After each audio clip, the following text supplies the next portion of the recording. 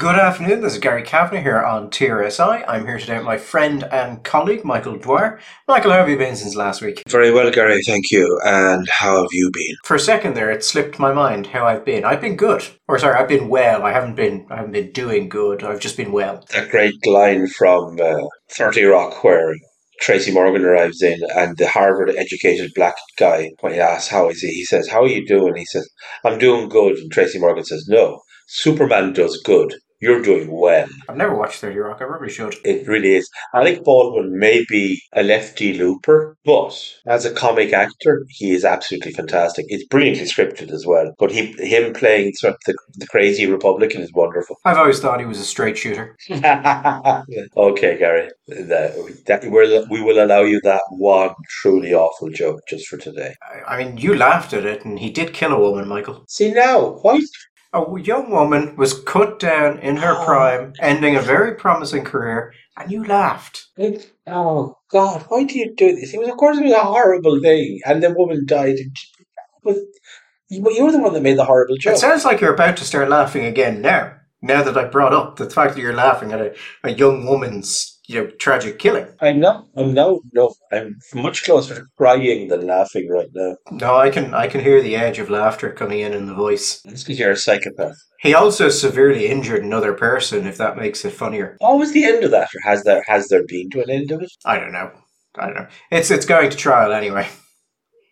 Imagine if whatever the results of the criminal trial will be, there may be a civil suit somewhere hanging around there. Probably.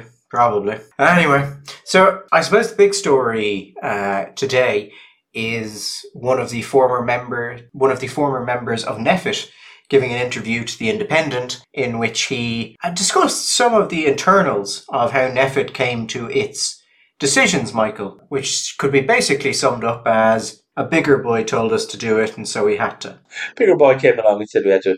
Yeah, I think that is a big story, certainly. Personally, I think the fact that the tiny towns is the only thing that's standing between us and Hitler is a bigger story. But I don't want to anticipate your listing of the stories we're dealing with. No, and we will get to that. The tiny towns being brought up as the most effective shield against the rise of the far right in Ireland in a Dáil committee.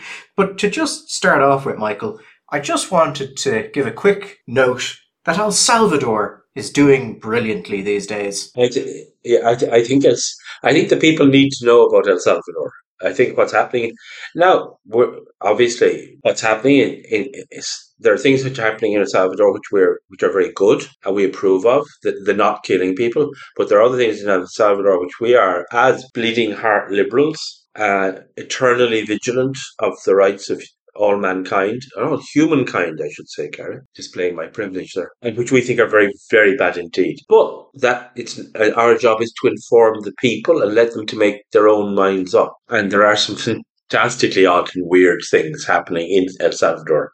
And the numbers are just mind-bending in all sorts of political numbers, crime numbers, prison numbers, all sorts of things. El Salvador has not a new president. Their president came in 2019. People might remember him for the Bitcoin thing, which really don't have time to go into, but was very silly and ended poorly for all involved. His name is Nayib Bukele. I'm assuming I butchered that entirely, Michael, if you've got a better shot at it.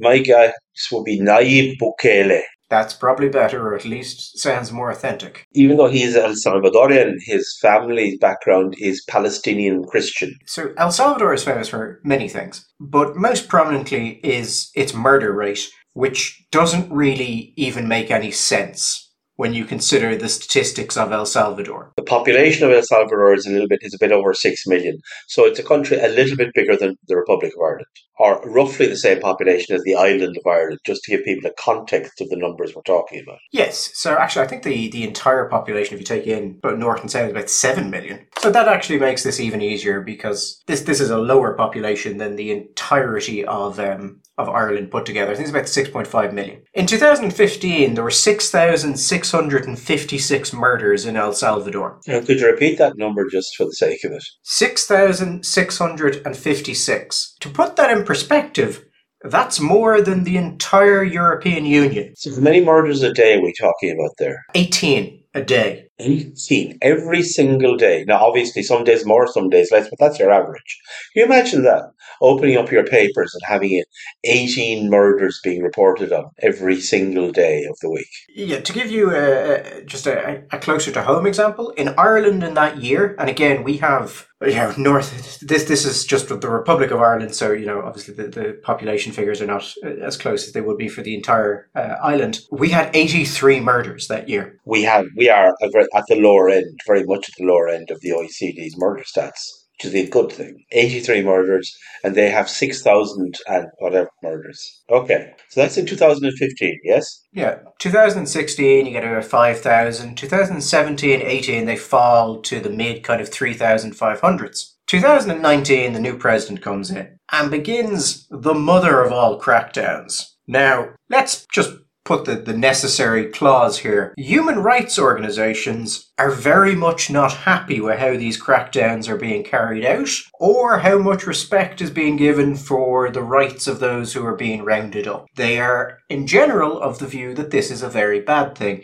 The United States has come out and said that the president of El Salvador has made deals with some of the gangs and that that's what drove the violence down. He has denied that. I don't think any real evidence has been put forward to show that's the case. And there have been things in El Salvador against the gangs that would make me doubt if there were deals done, whether those deals would be able to survive the sort of crackdowns that have happened. So he comes in 2019, Michael. The murder rate, or the amount of murders in 2022, 7 years, by the way, after we saw nearly 7,000 murders in this country the size of Ireland, 2022, 495 murders. Less than 10% of what it was in 2015. The stuff that's been going on around it has been dramatic as well. He has, the old question we're always saying about, if we need another prison, we need to open another prison. Well, the El Salvadorians have bitten that particular bullet and they have bitten it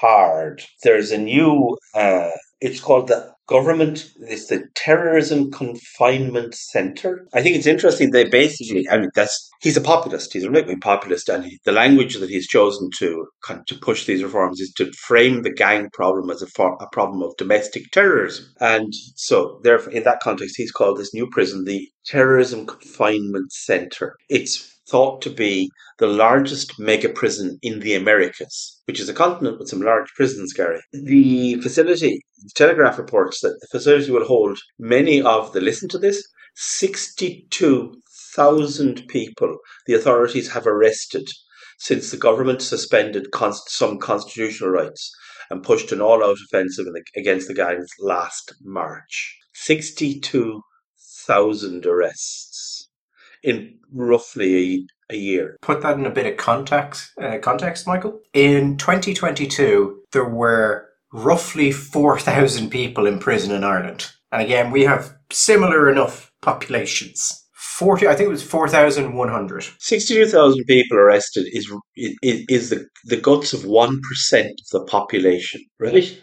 This is now. The question you would obviously ask is, well, in a place where this kind of extremely repressive response, it has 32 steel bar cells, which will house more than 100 gang members. Each cell has iron sheet cabins without mattresses to sleep 80 people. In addition, there are dark, windowless punishment cells, which will be used for misbehaving gang members.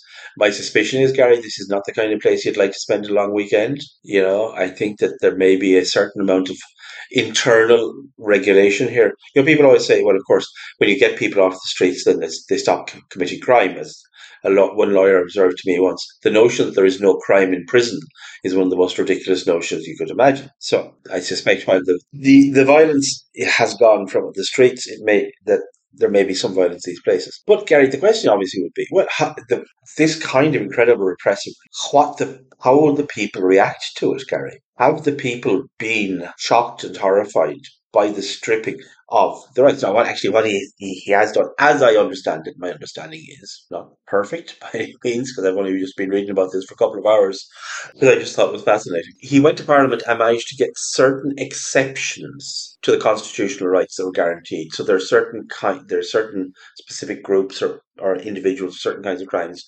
which don't enjoy the same level of protection as other areas of the citizenry would do. So he has created these exceptions. Now, these exceptions, if you're a human rights activist, I suspect you might say that you can drive a coach and horses through these exceptions. They would argue that they're actually a little bit narrower than that, and there are still significant and real legal protections for the citizenry. However, leaving that aside, we've talked some incredible numbers here, Gary, about murder rates and crime rates and imprisonment. Now let's get on to the politics of it. Tell me, is the president popular? Well, we've got to put this in a bit of context, Michael. As you said, this is a president who suspended, say, some of the constitutional niceties, which is generally you would expect an unpopular step. People don't like things like that. There had been talk about, the wrong people being caught up in these mass arrests. Yes. That innocent people have been brought in. There's a lot of stuff here which could be a bad news story for this guy. And then you have this talk of deals and whether or not he did deals with the gangs. That murder rate in 2015, by the way, that was so bad because the previous government had done a deal with the gangs and then they broke that. And in response, the gangs went a bit crazy. Actions have consequences, Gary. That's the point. The gangs were just telling the government actions have consequences, and it's a good lesson for everybody to learn. This man has approval ratings I've never seen outside of an African dictatorship. Or North Korea, maybe. These are like Gallup polls. They're serious polls. I think it's important to these are not polls carried out by the communications directorate of the government. This is Gallup. So depending on when he is polled, his polling rating has gone from 75 to the highest poll I saw him receive, Michael, which was relatively recent, of 96% approval rating. He's got, when we talk about polls of an individual, you've got what's called your net rating, which is where you take the approval and you take away the people who disapprove of you, basically. So, if 50% of people say they like you and 50% say they hate you, you've got a net of 0. This guy on some of the polls has a net of 88%. That's nonsense. Like, that doesn't happen. But yet, these are serious polling companies. So either there is substantial corruption inside the polling companies in this country, or this guy is just that popular. And normally, Michael, I would say, well, corruption. But then if the Republic of Ireland had 6,000 murders a year, everyone would know multiple people who'd been murdered. Members of your family would have been murdered. That's just how the stats would play out. And if that was the reality of El Salvador for years, and this guy has actually managed to get the murder rate down to basically OECD levels, I can imagine that those results could be real. Because the violence doesn't just have immediate impacts. So yes, you'll see members of your family killed, you'll see all of these things happen. But it's also going to drive poverty, it's going to keep businesses out, it's going to have impacts across a massive level of things that are going to impact on everyone's day-to-day lives. So if he has actually done this, if he has fixed it up, it's probably the only circumstance in which I could say, a 90% approval rating might actually be possible because you've taken a country that was non-functioning and made it at least temporarily functioning. Just think of also the 18 murders a day. That's a headline figure. If you're talking about these are 18 murders a day. Principally, those murders being driven by gang violence. Now, underneath that are not just the murders. They're the beatings, the kneecappings, the leg breakings. Then there's the drug dealing, the theft, the extortion. They say, what is it? For if 100,000 people or soldiers die in battle, you can assume that another, 300,000 or 400,000 are injured because there's a kind of an arithmetic to the nature of the thing. So if you've got that kind of level of violence at the top end of murder, the crime that's going on underneath that is going to be savage. And of course, the people that always suffer in a society, in El Salvador is a developing country and has, like all developing countries, fairly dramatic levels of inequality economically and opportunity-wise in it. The people who suffer the most are always going to be the poorest people. And if you look at the community, the poorest communities, the level of insecurity that those people will be experiencing, the sense of being unsafe for those people will have been dramatic.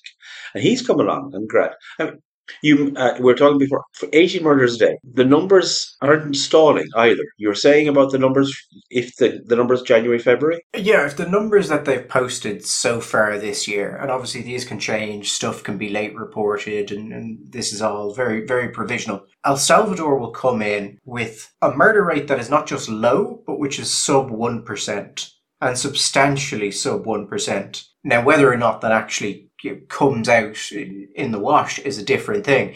There have been periods during this fall where there have been spikes because the gangs have not liked what's happened. In this, is it this year? They've gone for a period of 35 days without a murder. Which, I mean, in El Salvador is again, ridiculous. I mean, that's incredible. 18 a day down to 35 days without a murder. He is, of course, like you say, I mean, they're incredibly heavily criticized by both domestic and international human rights organizations. Many international governments have criticized him. Within El Salvador, he's being called an autocrat, a caudillo, a strong man. No, you can take this as you wish. He has referred to himself, Gary, as the dictator of El Salvador, the coolest dictator in the world, and, this is my favorite, the emperor of El Salvador. Getting very Napoleonic there. Well, these are supposed to be kind of ironic responses to the critique that he is, in fact, behaving like a caudillo, that I'm the emperor of El Salvador. There is something vaguely Trumpian about him, in fact, that kind of language. I was actually thinking of Macron. Macron, really? Well, Macron and his Jupiterian presidency. All right, yeah. Maybe. I don't know. It's an incredible story. Now, his critics will say, listen, he's doing something. He's managed by mass incarcerations, trampling over the rights of people. He has produced this temporary blip, and he's going to attempt to continue with permanent exceptions, which mean that the exceptions cease. They're not really exceptions anymore, and it becomes concretized. And eventually, because all of this crime and all of this stuff is actually rooted in the deep economic inequalities of the society, that all of it will just inevitably come back anyway. This is just a calming period. However, and while there may be, the future will tell us the answer to that. We don't know. And on the face of it, it's not an unreasonable thing to say. Because of this dramatic turnaround, it's had effects on the economy as well, hasn't it? Well, it seems to be, as we said, if the state cannot maintain its monopoly on violence, it's very difficult for businesses and things to come in because your property rights won't be secured by the state. I don't think it's terribly surprising to anyone that a country that's been run effectively by gangs in large parts may see economic benefits to becoming a functioning state. Yeah. Central Bank has estimated the GDP in 2021 will grow by 10.3%, and will continue to grow by another 3 or 4% in 2022. That was whether or not, and that was after they had a pretty deep COVID dip. But the economy is doing pretty well. It's not doing Guyana levels, but then again, they didn't just discover oil reserves the size of Saudi off the coast there, which Guyana did. We should all be living in Guyana right now. I suspect there are possibilities happening there that are just fantastically unimaginable. He's a really interesting guy, isn't he? I mean, he may turn out to be an absolute bastard. Yes, there are obviously issues. There are things there that I don't think you could do in a Western European country. Just wouldn't fly. But at the same time, I am quite enjoying how salty a lot of the left-wing papers and sources are about this. You're getting this very sort of, well, yes, I mean, he stopped the violence, but he didn't deal with any of, the inequality, so this isn't really a win. And there seems to be this sort of, oh, well, it won't solve it permanently. But in a sort of, I kind of hope this doesn't solve it permanently way. No, I think it's worth noticing that the fact that the left-wing journals around the world are salty towards him is possibly influenced by the fact that it's not just his approach to the criminal justice system, but he has other cultural political, whatever you want to call them, that won't draw their admiration. He has said, for example, that during his tenure, the Legislative Assembly will not decriminalise abortion, it will not legalise same-sex marriage, and it will not legalise euthanasia. He believes that marriage is between a man and a woman. He said that abortion is the greatest genocide we've ever committed. So those are not positions that are going to get you good press across the liberal media across the rest of the world. That's just not going to happen. No. And look, this may all end horrendously, but even if it does, and this is a temporary blip, it cannot be overstated the difference this will make to the lives of the average person. Reducing violence by this amount is just an incredible feat. It also, Michael, for all this talk of, well, we can't just imprison everyone, we've got to focus on rehabilitation and getting these people back into the community. This would tend to indicate that actually, yes, you can just imprison everyone and crime will go down. Crime will go down substantially because most of the people who committed that crime can no longer commit that crime. Yeah, you could say that.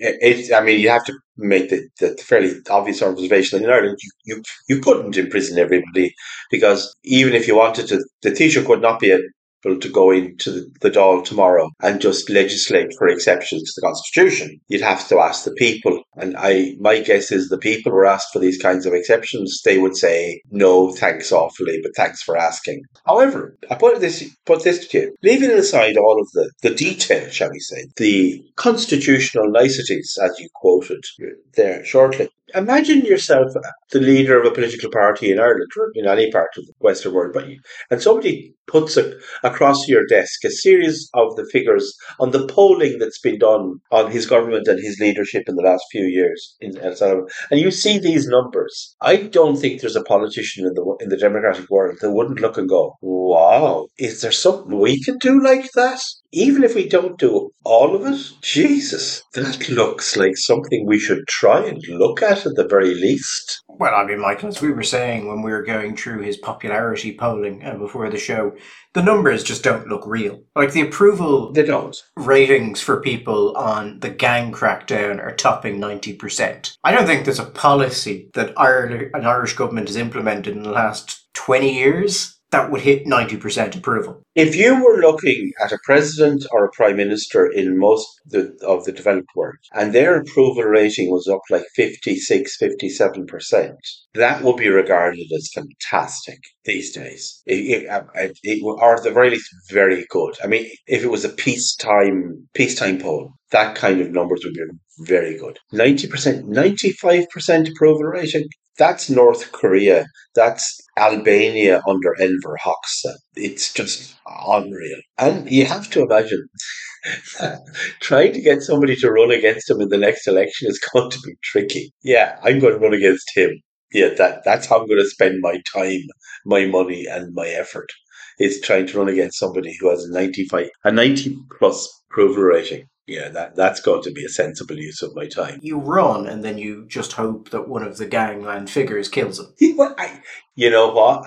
There is always that hope. I suspected those circumstances that his vice president would step in and his popularity would go up to 98%.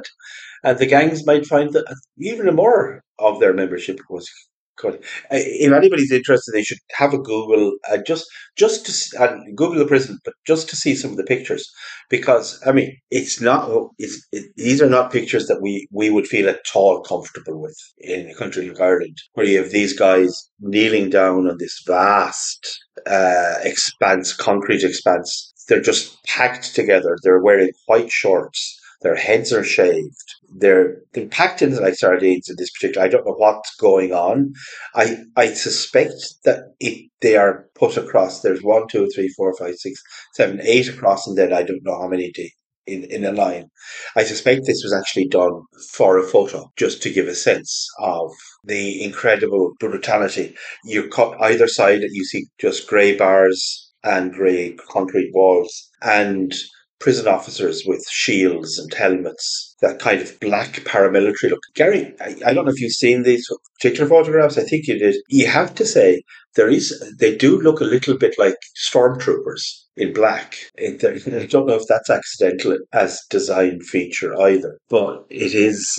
I imagine if you're a poor person living in El Salvador, you look at these guys with covered in these blue tattoos. Their heads are shaved and their skulls again covered in these gang tattoos and gang signs. Oh my God, here's to maybe put. We were talking about putting this in context for the Irish audience, how bad things were in El Salvador.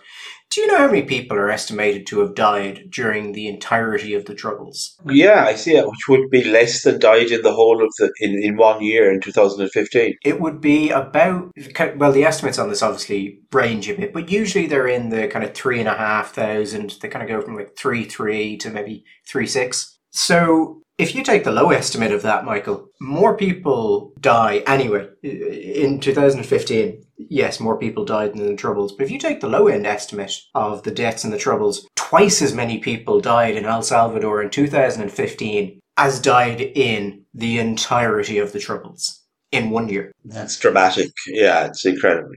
I mean, and again, it must be absolutely horrific if you're experiencing that level of violence around you, and then the concomitant criminality that goes underneath that. The one thing I haven't been able to find that I would have quite liked to find is, and I must put some more effort into trying to dig this up, is stats on associated crimes in El Salvador, like rapes, serious assaults. You'd assume they have also gone down heavily, but I haven't been able to find actual stats on it. And El Salvador has historically not been very good on particularly stats in relation to sexual crimes, but it has also historically been horrific in a way that it simply isn't outside of certain regions of the world. So the Dáil Committee, Michael, that you wanted to talk about. Lots of things happening there. I mean, well, I think we both, because I know you were saying to me that you were fascinated to discover that this was in evidence given by the head boss person of the Far Right Observatory, I think, wasn't it? Niamh MacDonald said that the Tidy Towns, I want to get this vaguely right anyway, was one of the most effective organisation we had for opposing far right bigotry. That was the general gist of it. This was at a joint committee of the Children, Equality, Disability, Integration and Youth. And they were, of course, talking about, the hottest topic in town at the minute, asylum seekers, refugees, and the far right. So they had a couple of people there from various groups. The most interesting ones are Lekela, which is another high level, I don't know actually how to describe it. The other NGOs come in behind them, and then it acts as an organising body in relation to certain things, which no one seems to be exactly clear on what it is or exactly what they're doing. But anyway, they were there. And then there was also the Far Right Observatory, which was Niamh MacDonald and Mark Malone. Malone is the research lead and MacDonald is the coordinator. Now, the Far Right Observatory is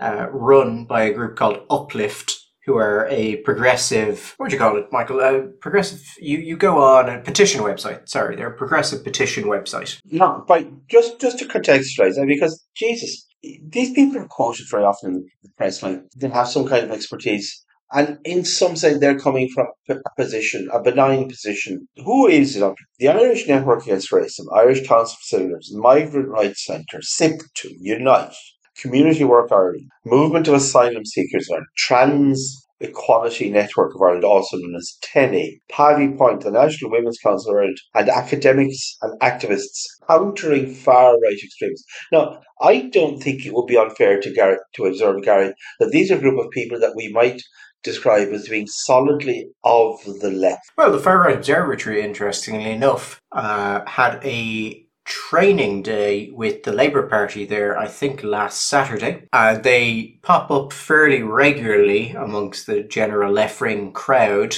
But, Michael, these days, who isn't in the left wing, in the NGO and political space? The point is simply this, Gary, that I'm not sure that the best people to really understand in a neutral and sensible way what constitutes centre right, hard right, and far right are people who are on the far left. That's fine. They can do what they can advocate, they can take a position, and they can take an, and they certainly do. But I think that when people are discussing them, whether it's on the radio or when they're talking to maybe the odd time on TV or reporting them in the paper, that there's a context to this. That you see that these people are coming from a position, and that there are plenty of positions that people who perhaps are on the centre might not regard as being anything other than just normal, ordinary, everyday, centre right Tory kind of positions. Are you implying, Michael, that when you might have a situation like, let's say, the original founding of Anti-Fascist Action, or Antifa, in Germany, where it was set up as a solidly Stalinist organization, which meant they took Stalin's definition of fascist, which was effectively anything that was in the way of the communists? Not just in the way of the communists, anything which was not specifically sanctioned by the Communist International in Moscow. So you could be on the left. You could be something like I don't know, from the British utopian socialist tradition or the Chartist tradition, or what somebody once observed about the Labour Party, that the Labour Party was a lot more Methodist than Marxist. So you could be from that Christian socialist tradition. But the political point for the international point that Stalin wanted to make, internally and externally, say if it didn't toe the orthodox line of the international in Moscow, then you were a fascist and you had to be opposed. Which is why, who did they oppose in Germany, Gary? Was it the Nazis? No, it wasn't. It was the Social Democrats, because the Social Democrats they perceived as being the greatest danger to them. Well, no, Michael, let's be fair. They did oppose the Nazis when it was convenient for them. They just all accepted that the Social Democrats were worse. Are you implying that this is the same sort of situation, and when these people say far right, they may not be using far right in a way that other people might use it, and that there may in fact be some political element to their usage of it, or maybe even a deliberate attempt to delegitimize politics that they are opposed to by hitching them onto a name they know is going to hurt them with the public? Surely not, Michael. Nothing in the doll. Not from a group using public money. Not from a group using public money, 112,000 euros worth of public money. No, God. I just wonder, Gary, if they spent 15 minutes in a room, would they consider you far right? Well, we have heard from some of the, shall we say, Michael, off the record things that the Far Right Observatory has done that Gript comes up in them, and not in terribly complimentary ways. And listen, you can do what the hell you like with your own members' money. My objection to this is that they're not spending their own members' money; they're spending your money, because they get 112,000 in. What was it? They get 112,000 public funding, and then the same amount again from Rethink Ireland's Equality Fund. Now, where does Rethink Ireland get its money from? Well, partially from private donors, and partially, I believe, from the Dormant Accounts Fund. Dormant Accounts Fund. Well, there you go. I suppose, Michael, actually, if it gets its funding from the Dormant Accounts Fund, we should probably say that the government has control of those funds, but public funding is perhaps not exactly accurate. Maybe funding the government took from people. So I'm just getting the big point of this is, of course, when you told me this first, I thought, no, this is one of Gary's funny jokes. The tidy towns. Can you explain to me, or is there any explanation available of why the tidy towns are a bulwark against fascist hate? Not really. I mean, it had come up earlier. One of the politicians, I think Mark Ward, had mentioned something positive about tidy towns, that people had been involved in it, and so maybe they were trying to link it on to his statement. I know you're loath to look into the hearts of other human beings and try and divine what their ideas or their intentions are, but I'm curious if you have an opinion, or if you're aware that there had been if Mr. MacDonald had expanded or expounded these points in further detail. The government needs to invest in strategic communication support. And there's on with progressive policy. Now, progressive, as we know, is a word which means left wing. That's uncomplicated. So the government has to fund left wing policies. The Fianna Fáil Fine Gael government has to fund left wing policies on housing, energy, cost of living, safety, and sex education in schools. Mm-hmm. Because otherwise, this is feeding racism and xenophobia, and let's call the far right what they are: haters, dividers, and fascists. while also saying that we, the FRO, are also worried about sex education and how that is presenting itself. What? Can you help me there, please? What the is that about? Well, Michael, I think it relates to a part where they're basically saying the far right, as they say, comes in many forms, and that it will be anti-immigration in certain areas. It'll be opposed to as they say, the trans community in others. It will be opposed to the LGBT community, and that basically they're saying that because of that, we need a whole of society approach, Michael, which incidentally means promoting and implementing all of the policies that these people would support the implementation of were there no far right, which is massively convenient, I must say. Well, you could say convenient, you could say coincidental. But there you go. And so the point is, once you do that kind of thing, then the people in the East Wall will stop being unhappy, or we will stop listening to the people in the East Wall because we'll understand that they're just a bunch of haters, dividers, and fascists. Is that it? What they actually said about the Tidy Towns competition is this. This is from Niamh McDonald, who is the coordinator of the Far Right Observatory. In the work I do, I want to compliment the many Tidy Towns committees across the country. In the work I do, I come into communities to give supports, and the Tidy Towns has emerged as one of the most proactive, anti-far right, progressive organisations. I think, Michael, that we've got to consider something here. This whole thing where we've got to change all of society to combat the far right, but the far right can also be fought against through the medium of Tidy Towns committees. Umberto Eco, as I'm sure you're aware, Michael, in his description of the core of what he called fascism, said that one of the key parts of fascism was that the enemy is both too strong and too weak. And you can kind of see that in Nazi Germany, particularly when they talk about Jews, Michael. The weird incoherence that on one hand, Jews were these subnormal, parasitical, unintelligent creatures, and on the other hand, they were running a world government with their superhuman finance brains and just secretly pulling the strings of government all over so there was this odd dissonance between, on one hand, to make a very weak opponent, on one hand, a superhuman opponent. So yes, I think then, Michael, we've got to ask a question: have these people stared so long into the abyss that it has stared back into them? And has fascism taken root in the heart of the people meant to be protecting us from fascism? And is that why, Michael, they're aligning themselves with, and I'm sure this is an uncontroversial statement to anyone who's dealt with a Tidy Towns committee, the group in this country which comes the closest to just being an explicitly fascist organisation? Yeah, that is an uncontroversial opinion, absolutely. And you do like your abyss, don't you? You do like your abyss. And you have to wonder, Gary, what kind of person reads Nietzsche, really? What kind of person is that? I do like the abyss, Michael, and I think part of our job as podcasters, as journalists, as entertainers, is to remind people constantly of the yawning void which is just outside their vision at all times, and which they will inevitably end up in. I suppose that's the difference between you and me, fundamentally, Gary, is the abyss. You see the abyss and you just hop over it onto the other side, like Nietzsche would. I, on the other hand, am much more like Kierkegaard, and I see the abyss and I am filled with fear and trembling and nausea and angst. And a sickness unto death. Yeah. Somebody who is not filled with sickness unto death is Ned O'Sullivan. Ned O'Sullivan, who was at this meeting, and to be fair, was not having a lot of it. Yeah, Ned O'Sullivan apparently is unconcerned by the abyss because he doesn't think it's a abyss. He thinks it's a ditch rather. He said, here the quote is, "I do not buy into this idea of the far right in Ireland. I think it has been blown totally out of proportion, much of which I think has been done for political reasons by people who are on the far left.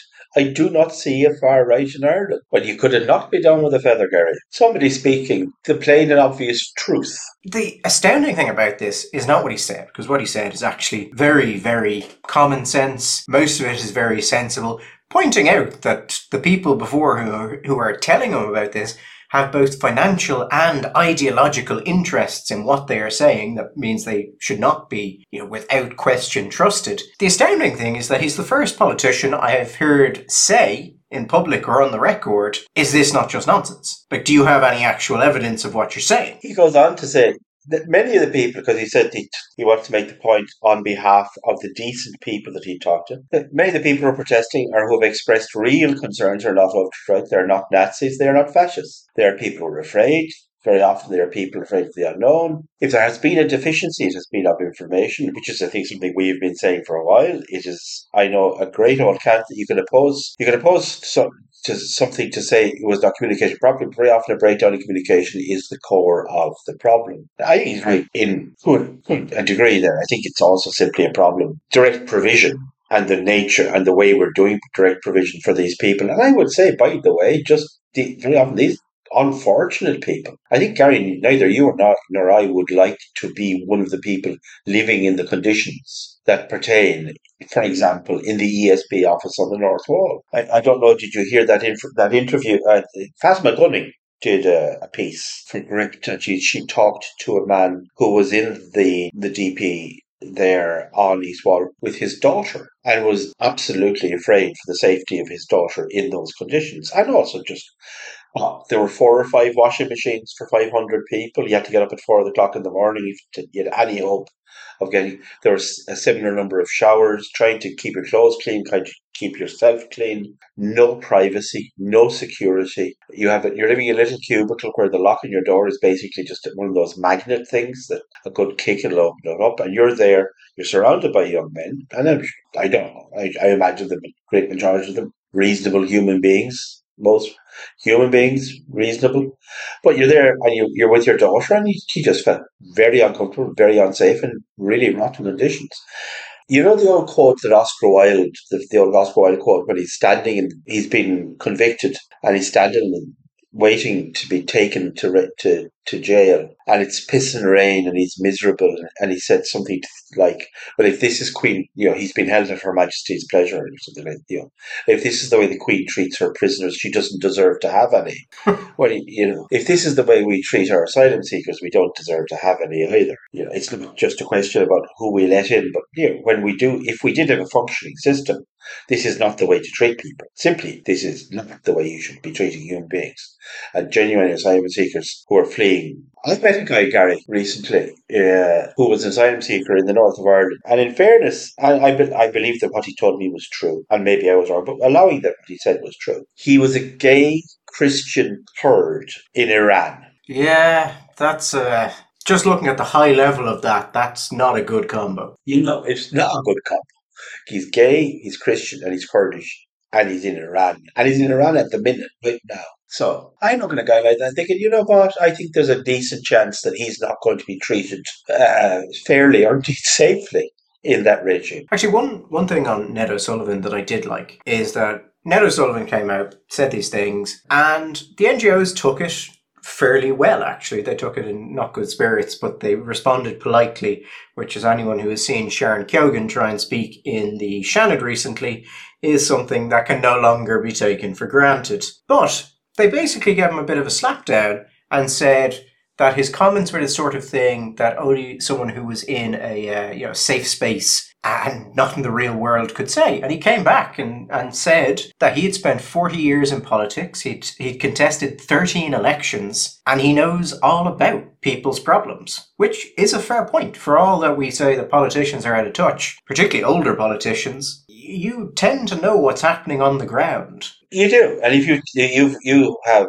been a councillor and a TD and you have contested 13 elections, the fact is, for a very long time anyway, if you didn't know what was going on the ground, you had no bloody chance of getting elected. So, also, Gary, isn't actually what they did there just a classic example of what they always do now?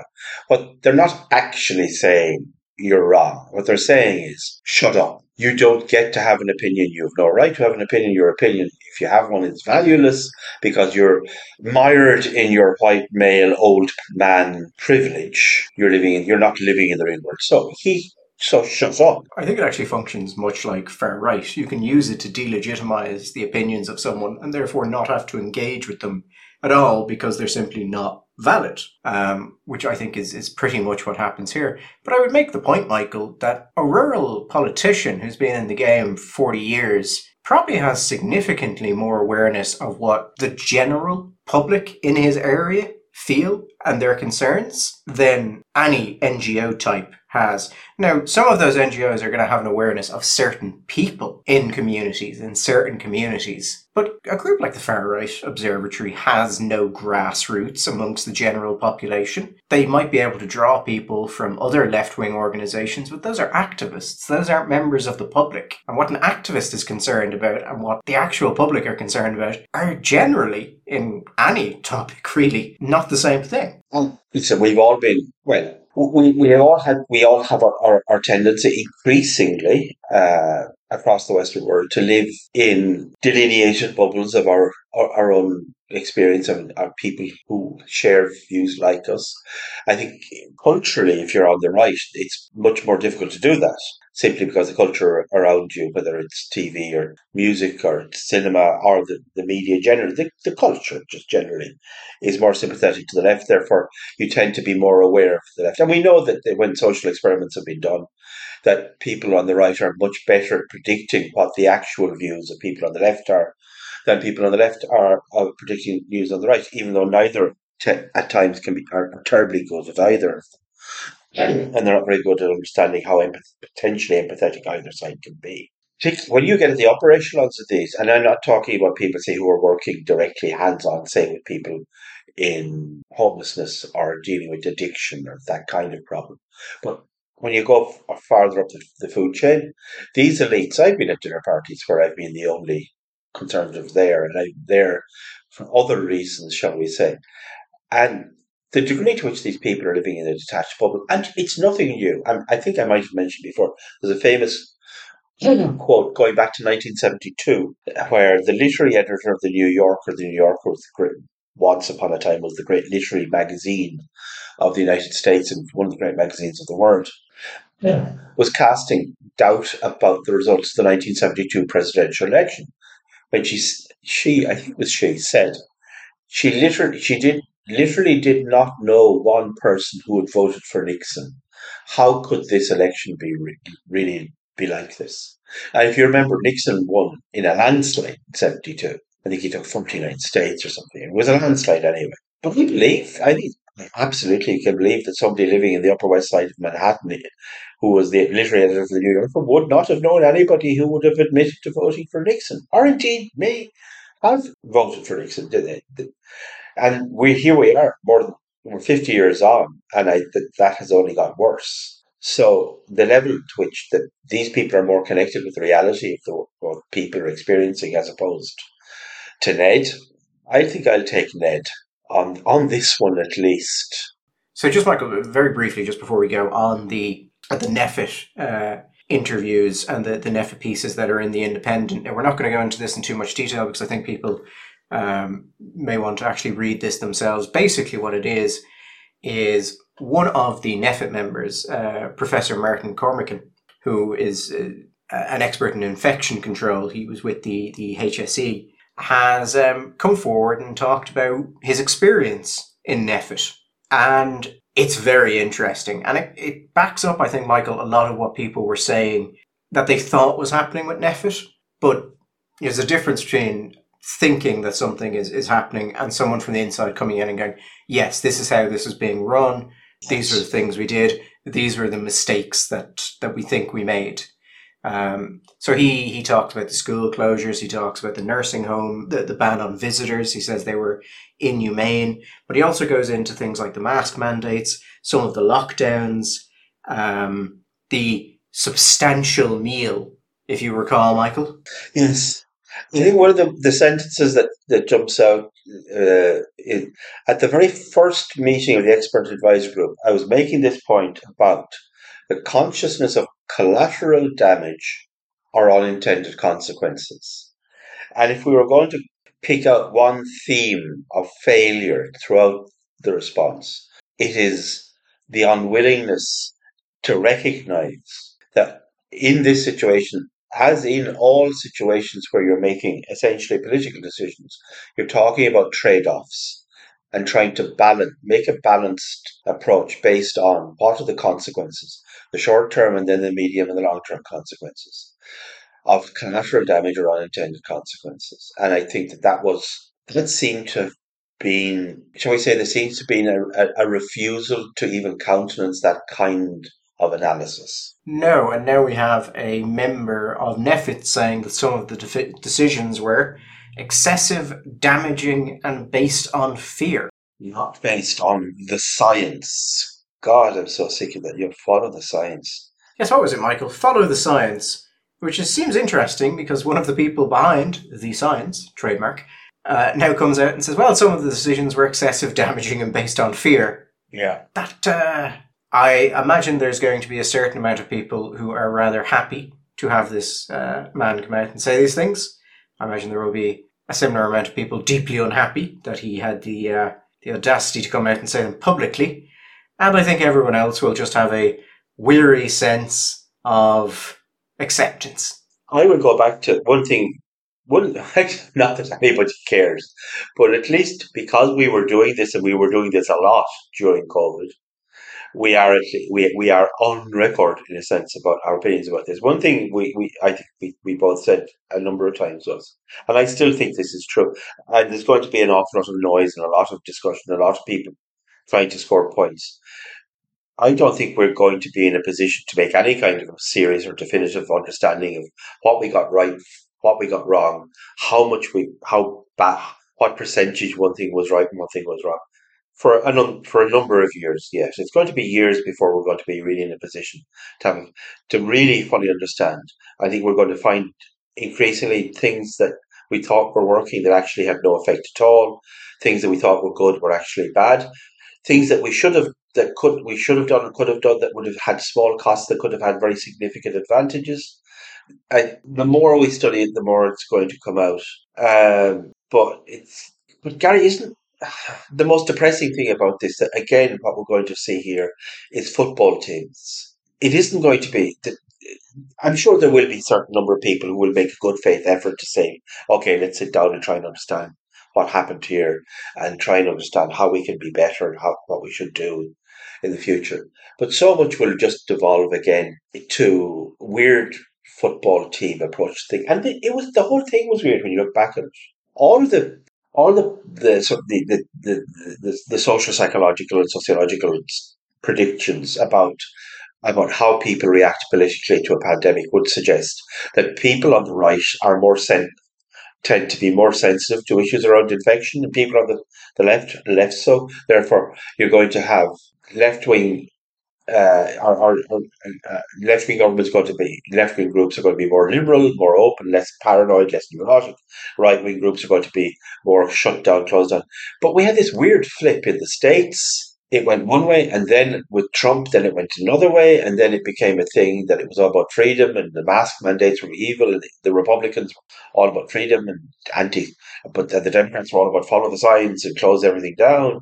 In Europe, it was eminently liberal Sweden that was the outlier in the approach. And the politics got all weird, but it ended up just being a kind of a...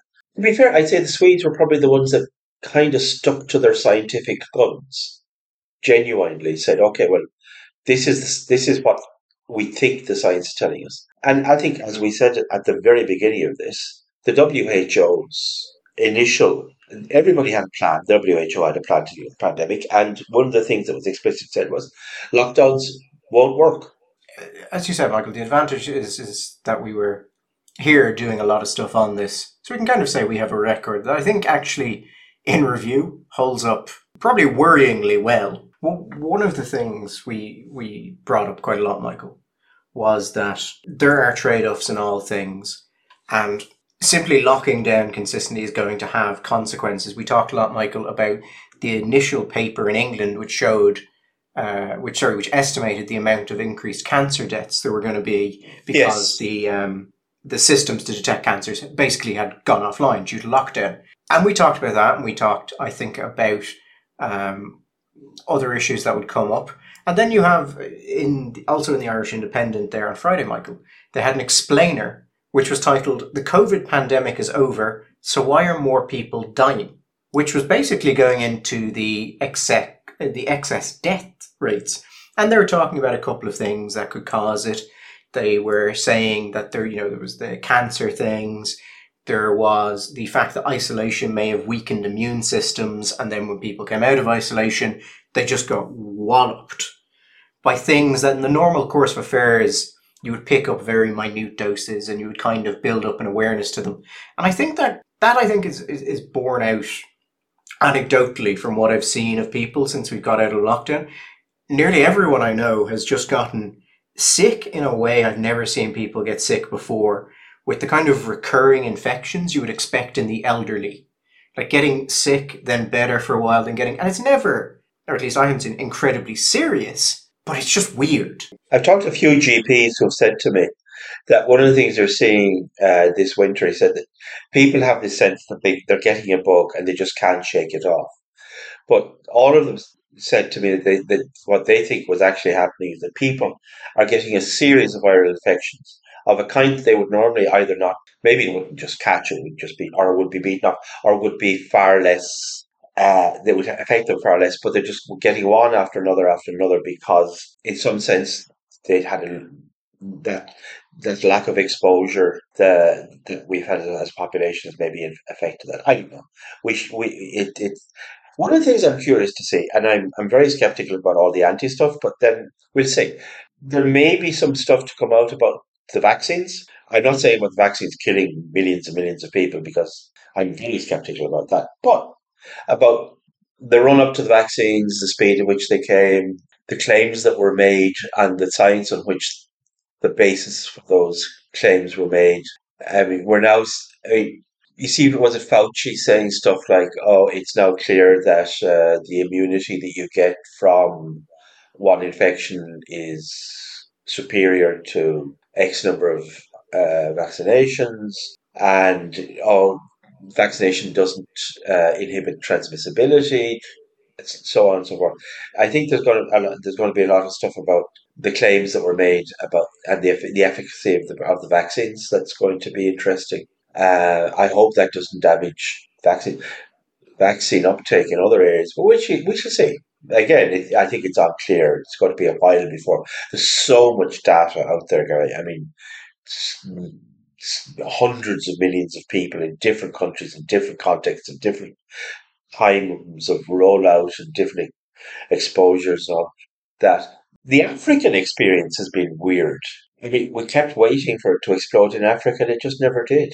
Also, by the way, something that you kept on saying that has now become very clear was that it was very obvious that the two biggest predictors for serious illness were age and obesity. But for whatever reasons, it was all about age and very little about obesity in the communication. Yeah, which was kind of shocking when you actually, because it was, the stats on that were unambiguous about the impact it would have. And it just makes sense as well that increased weight would put increased pressure on the respiratory system, and that would, in the case of a severe infection, be a real problem. But yeah, we didn't see that. We didn't see go to the gym, maybe eat less.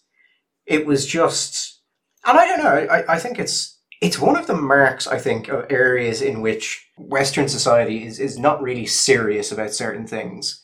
Like, we don't feel that we have the right to come out and say, oh, by the way, your weight may kill you here. But Michael, as someone who could certainly afford to lose a few pounds, I found when I found that out, I was like, oh, I should probably lose some weight. And actually it quite helps because it gives you a feeling of control, even if that control is limited, rather than a feeling of total disassociation of what's going to happen to you, because everything you read is just a diet of fear and death without an explanation other than, well, you may just be too old. I mean, this is a whole other subject, and we're not going to get into it now. You're talking about certain things and not talking about others. This modern movement of what is it? Fat positivity or size positivity has to be one of the weirdest, most fucked up things to come out of the postmodern PC generation. We're now pretending to people that there are no downsides. And I speak as a fat person. The idea that there are no, fat is beautiful and fat is okay and fat's good. No, it's not. I mean, okay, I'm not saying, okay, like, basic fucking courtesies of once upon a time should be applicable. You don't comment on people. You don't make personal remarks about people's shape of their size. You don't stare at people in the street. I mean, basic things your mother taught you when you were a small child. But as an individual, the idea that you should be telling people, okay, there are no downsides, no problems. You have to be fat positive. You should be people positive. You should support people. But I mean, it's just really, it's just, Gary, we just know, and we've known for a long time, that being fat is bad for you. I mean, it just is. I mean, getting fat, the things that you do to get fat are bad for you. Just the state of being obese is bad for you. The inflammation in the blood, I mean, the effects that it has on cancer rates, the effect it has on heart conditions, the effect it has on stress, all sorts of things. And also the fact that, by the way, you get to a certain age in your life where you're essentially handicapped. You've made yourself disabled because you're just not able to do all sorts of things that you need to be able to do, but you won't be able to do them. So being fat when you're 20 is one thing, Gary, because you have youth on your side and vigor and you can carry the weight. Being fat when you're 60 is a whole different story. Anyway, I don't want to get into that. But it strikes me as a bizarre thing. And maybe the reason they're doing it is because of what they're saying is all across the West, this increase in obesity. And they think they don't know how to stop it. They don't know how to do anything about it. So they think, well, since we can't do anything about it, we can't seem to be able to stop it. Let's just not talk about it. Whatever about the body positivity kind of thing, the one that really annoys me is the health at any size movement, which has many forms, but you run into quite a lot of people in it who deny that being overweight to whatever degree is detrimental to your health. Last year, Michael, I walked the Beara Way, which is about 120 miles through mountainous terrain. It's down in Cork. If you're interested in hiking, I very much recommend it. It's beautiful. But there were parts of it, Michael, which were grueling. And it's one of those things that very quickly you become aware of the weight you're carrying in a way that you wouldn't in everyday life, because everyday life is designed to be as convenient as possible and to remove physical exertion. But when you are walking up the side of a mountain, you can feel the weight bearing you down, that it is making you worse at it. And it becomes abundantly clear that regardless of how healthy you are in general, you would be healthier if you lost some weight. Yeah, but Gary, I would go beyond that and that's if we want to talk about this, maybe we get a doctor on. But the simple fact is, you're not. I mean, it is possible. I mean, to a degree, maybe certain people who are overweight, and I'm not. We're not talking here about being 7 or 10 pounds over. We're talking properly overweight. We know that there are issues. There are all sorts of concomitant issues there that just are not good for your health. Even aside the fact that, as you say, when you find yourself going up a hill, it is fucking. Excuse me, I'm swearing more today. I don't know why.